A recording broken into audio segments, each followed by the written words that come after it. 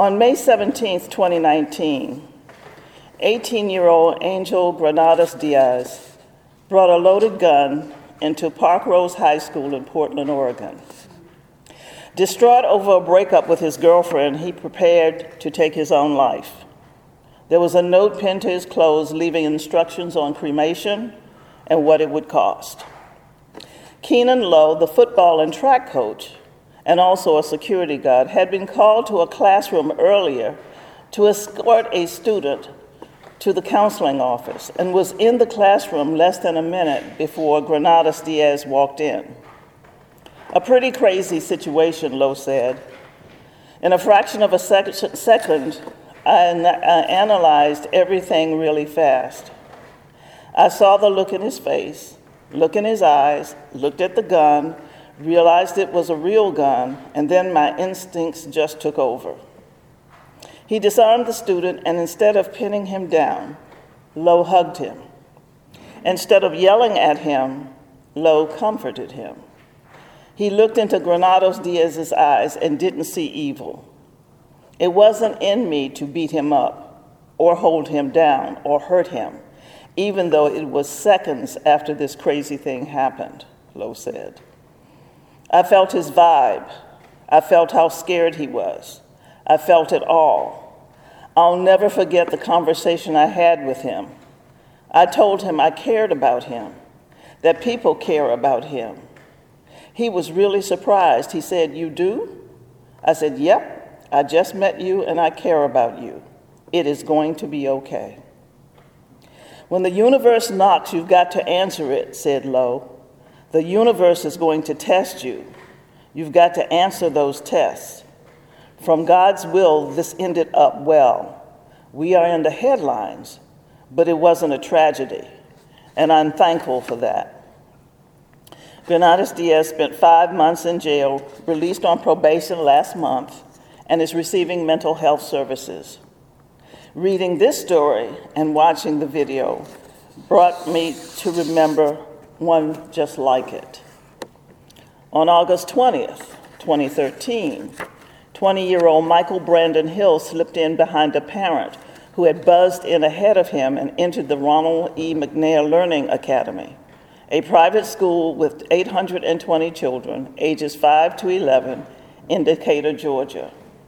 He carried an AK-47 with 500 rounds of bullets. He was mentally ill and had not taken his medication because his Medicaid had expired and his attempts to get help had been futile. Antoinette Tuff, the school bookkeeper who usually sat in the back office on this particular day, was sitting at the secretary's desk when he came in. One of the office staff called 911 when they saw the gun. In an interview with Channel 12 News, a local station in Decatur, Georgia, Antoinette said he looked like he was going to kill. He said he had no reason to live and he was going to die today. He told her to get on the intercom and tell everyone to lock down and that he was not playing. When the cafeteria manager came in the office, the gunman shot at the floor and the bullets ricocheted in the wall. He wanted to prove to them he was not playing. The cafeteria manager started holding his chest, and when Michael saw that, he told him to go. Then Michael went outside and shot at the police, and they shot back. He came back and reloaded his gun. As Antoinette watched him reload the magazine, she started praying. She called him back to stay with her when he tried to leave again because she knew that if he went into the hall, he would start shooting the children. I told him that the bullets don't have a name on it and the police would kill him and her. When the reporter asked Antoinette what did she say to him to keep him from going back out, she said, I started telling him my story about how rough it was for me and that things were getting better. I told him I had a multiple disabled child. I told him I'd just gone through a divorce after 33 years of marriage to a man I'd known since I was 13, and I felt like nobody loved me. I told him I tried to commit suicide, but I was still here and things were getting better. I told him that life gives you some turns, but you get through it. That is when he told her he did not take his medicine and he was going to die because he had already started shooting at the police. Antoinette told him he did not have to die because he had not hurt anyone. She told him she would tell the police he had not hurt her or anyone. "What were you thinking?" the reporter asked. "To be honest with you," she said, "my pastor had just started teaching on anchoring in the Lord. I started praying, and that is when I realized this was bigger than me. I saw myself and my kids and the 800 kids and staff, and I knew I needed to keep them safe." Hebrews 6:19 through 20 says, "We have this hope, a sure and steadfast anchor of the soul, a hope that enters the inner shrine behind the curtain, where Jesus, a forerunner on our behalf, has entered, having become a high priest forever according to the order of Melchizedek." Hope is to us like the anchor is to a boat. An anchor holds the boat steady and at rest. It goes down in the water to the seabed. There it is firm and will not move. Our hope holds us firm. With hope, we can have a quiet heart even when there are troubles all around us. It reaches to the holy place where God is. It goes into that place where God has gone, just as our chief priest. He went there for us. He is there as our agent before God. "My Hope is Anchored in the Lord" is a gospel song written by Douglas Miller. Some of the parts of the verses are, "I realize that sometimes in this life you're going to be tossed by waves and the currents that seem so fierce. But in the Word of God, I've got an anchor, and it keeps me steadfast and unmovable despite the tide. But if the storms don't cease, and in case the wind keeps blowing on in my life, my soul is anchored in the Lord. Billows may roll, the breakers may dash, I shall not sway because he holds me fast. So dark the day, clouds in the sky, I know it's all right because Jesus is nigh. My soul is anchored in the Lord." "He was a hurting young man," Antoinette continued. "So I started telling him my life story and what was going on with me. I told him about my legally blind and hearing impaired son, about my divorce and my loneliness. He said he had no reason to live. No one loved him. I told him I loved him. I told him it was going to be okay and he could give himself up." "Was he listening to your story?" the reporter asked. "Yes, he called someone in his family. I didn't know who it was he was talking to, but they were crying. And I asked to speak to them and tell them that he was okay, I was okay, we were going to be okay, and everything was going to be all right." But he hung up. He said it was not going to be all right because he had started shooting and there was nothing I could do. Then I told him to stay with me so the police would not hurt him. I convinced him to put the guns and all the ammunition on the table and lie down with his hands behind his back. I told him, do not be alarmed, that he did not need guns because they were not going to shoot him. I told him I would stay behind the desk so they could see I'm okay and you didn't harm me. And then the reporter asked, why do you think he listened to you? It wasn't anybody but God, she said. I can't put that on myself. I was praying hard. I don't know why, because when he first came in, he wasn't listening. He would not even tell me his name. Finally, he told me, and I told him that his name was my mother's maiden name and we could be family. His response was, oh. Then he said, you know, I have been here before with a band and I played. Antoinette admitted that she did not remember the band coming or that he played, but she told him he had done a good job. Then she said he started opening up and said he had not been taking his meds and he was sorry, and to tell everybody he was sorry. So she got on the intercom and told them he was sorry, but don't come out of the rooms.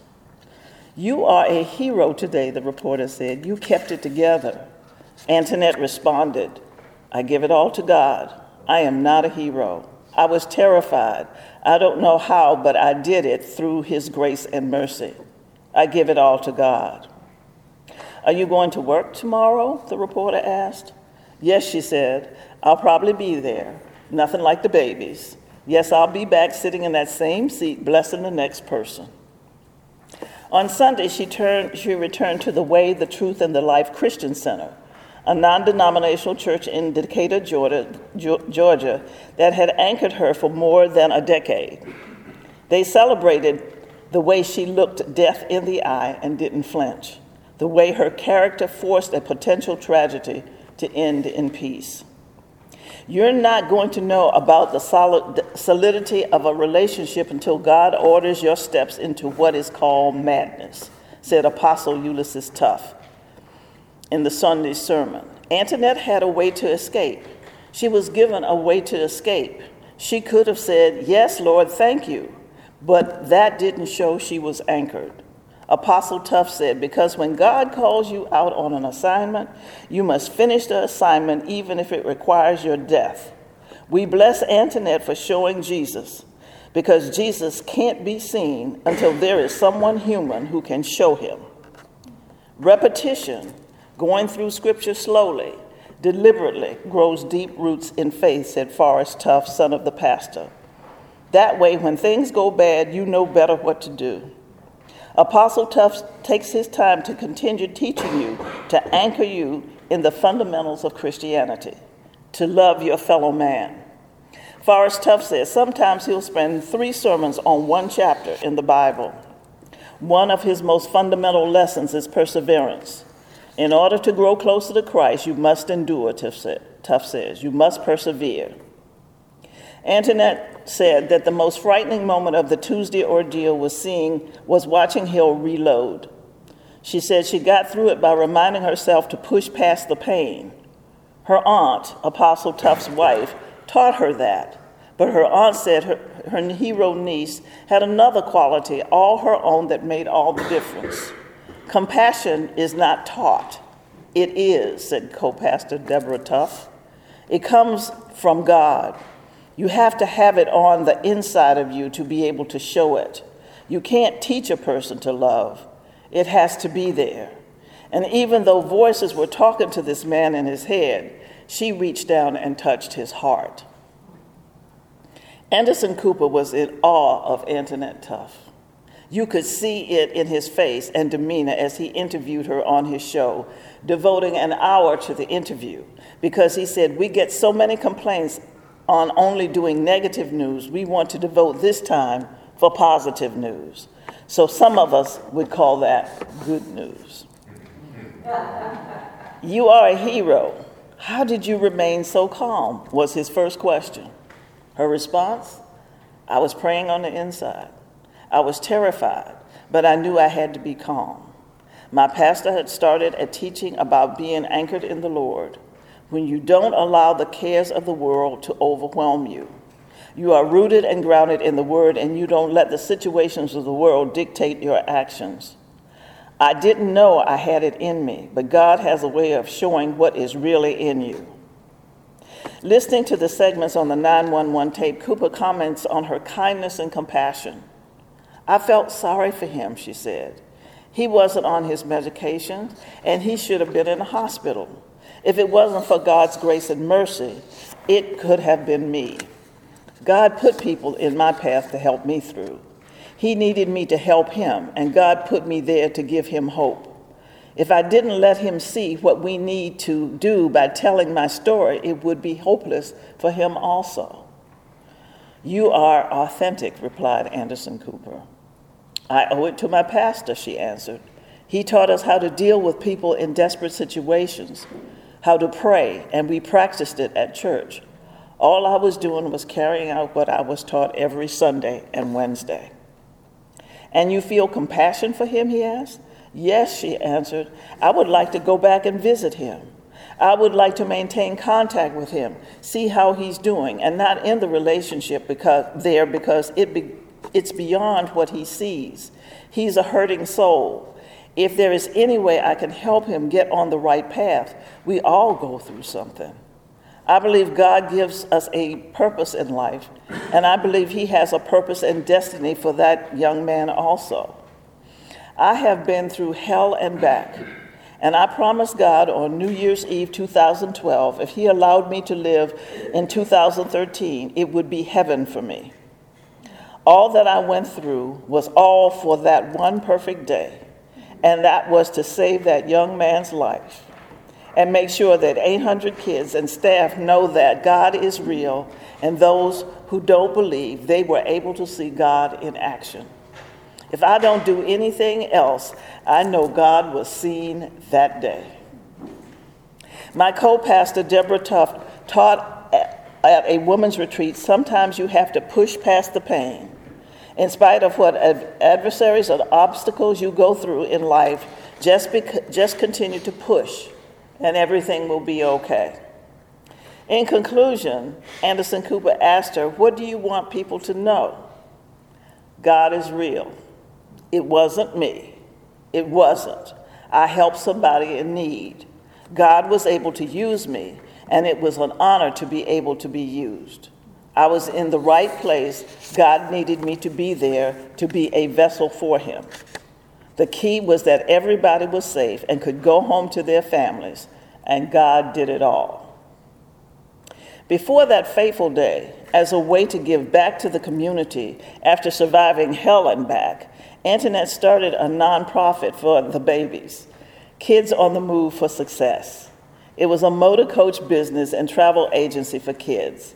The mission is to provide inner city kids the opportunity to see the world. She believes that travel opens eyes and options for children. If you change their vision, she says, you can change their lives. James 1:22-25 says, "Do not merely listen to the word and so deceive yourselves. Do what it says. Anyone who listens to the word but does not do it, what it says is like someone who looks at his face in a mirror and after looking at himself goes away and immediately forgets what he looks like. But whoever looks intently into the perfect law that gives freedom and continues in it, not forgetting what they have heard, but doing it, they will be blessed in what they do." At the end of the show, Anderson Cooper announced the GoFundMe account Antoinette had set up before August 20th. She had asked for $1,500 in donations. Anderson Cooper smiled at her and said, "I think you will get more than that." When I checked 9 days after his show, it was $109,848 donated by 223 people, and I was one of them. There were 6,000 Facebook shares and 1,400 Twitter shares. There were 188 comments, some people volunteering their expertise as travel agents, and one woman offered her husband's expertise as an airplane pilot. Another said she was going to ask her organization to put her in the budget. President Obama called her and thanked her for her courage just before she went on the Anderson Cooper show. As an update, in 2014, her book, Prepared for a Purpose, was published. The movie, Faith Under Fire, starring Toni Braxton, was released in January of 2018. She is a sought-after speaker on school violence. She has a blog. Kids on the Move for Success is thriving. You need to check out her website, AntoinetteTuft.com. But whoever looks intently into the perfect law that gives freedom and continues in it, not forgetting what they heard, but doing it, they will be blessed in what they do. Jesus has a mission for each of us. As his disciples, he sends us to go forth and be about the business of curing the sick and raising the dead, of bringing new life to the outcast, of having authority over that which would hold us bondage. And he sends us with authority to be radical, knowing that never again will we be the same, for we will discover the depths of new life as we surrender life as we know it, as we risk giving up all that we would hold dear and move forward, allowing ourselves to go through a radical reorientation of our perception, our persecution, our perception of peace, our purpose for life, knowing that in the end, new life will be ours. Not all of us are called to the risk or reward of Antoinette Tuft or Keenan Lowe, but the actions beg many questions. What risk have we not taken? What risk do we need to take? Can we pray on the inside and be terrified at the same time, listening for direction from God in the midst of it all? Are we anchored in the Word? Have we tried to commit suicide and have people come into your life and give you hope? Can we share the story of struggle and vulnerability to give someone hope and encouragement? Could we promise God if God brings us out of hell, the next year of your life will be heaven? Can we look past the behavior and see the pain and the loneliness of being unloved underneath and say, I love you. I care about you. Everything's going to be all right. Can we be used as vessels so people can see God in action? Can we push past the pain? As we prepare ourselves for communion, I ask that you think about these questions and also remember that Jesus pushed past the pain for us. The pain of being misunderstood, of being betrayed, of being charged for a crime he didn't commit, the pain of being abandoned by his supporters, the pain of being physically and tortured and humiliated, the pain of dying on the cross. Jesus pushed past the pain because he saw our loneliness and our lack of love. He pushed past the pain so he could give us hope and a new life. He pushed past the pain to give us a purpose and a destiny. He pushed past the pain so people like Antoinette Tuff and Kenan Lowe could remind us how much he loves us and that everything is going to be all right. Let us pray. Lord Jesus, it's not easy doing what you've asked us to do, but because you go with us, we dare to submit ourselves to your work in our lives. We thank you for Kenan Lowe and Antoinette Tuff. We thank you for preparing Antoinette and Kenan to witness for you and remind us in a very tangible way that you are real, but you can't be seen until there is someone human who can show you. We thank you for your Holy Spirit, which allows us to have courage to stand firm, to die to ourselves, to rise to you, and do the work you have called us to do. We thank you, God, for sending your Son to save us and redeem us. We pray this prayer in the name of Jesus Christ, the living and resurrected Lord. Amen. Amen.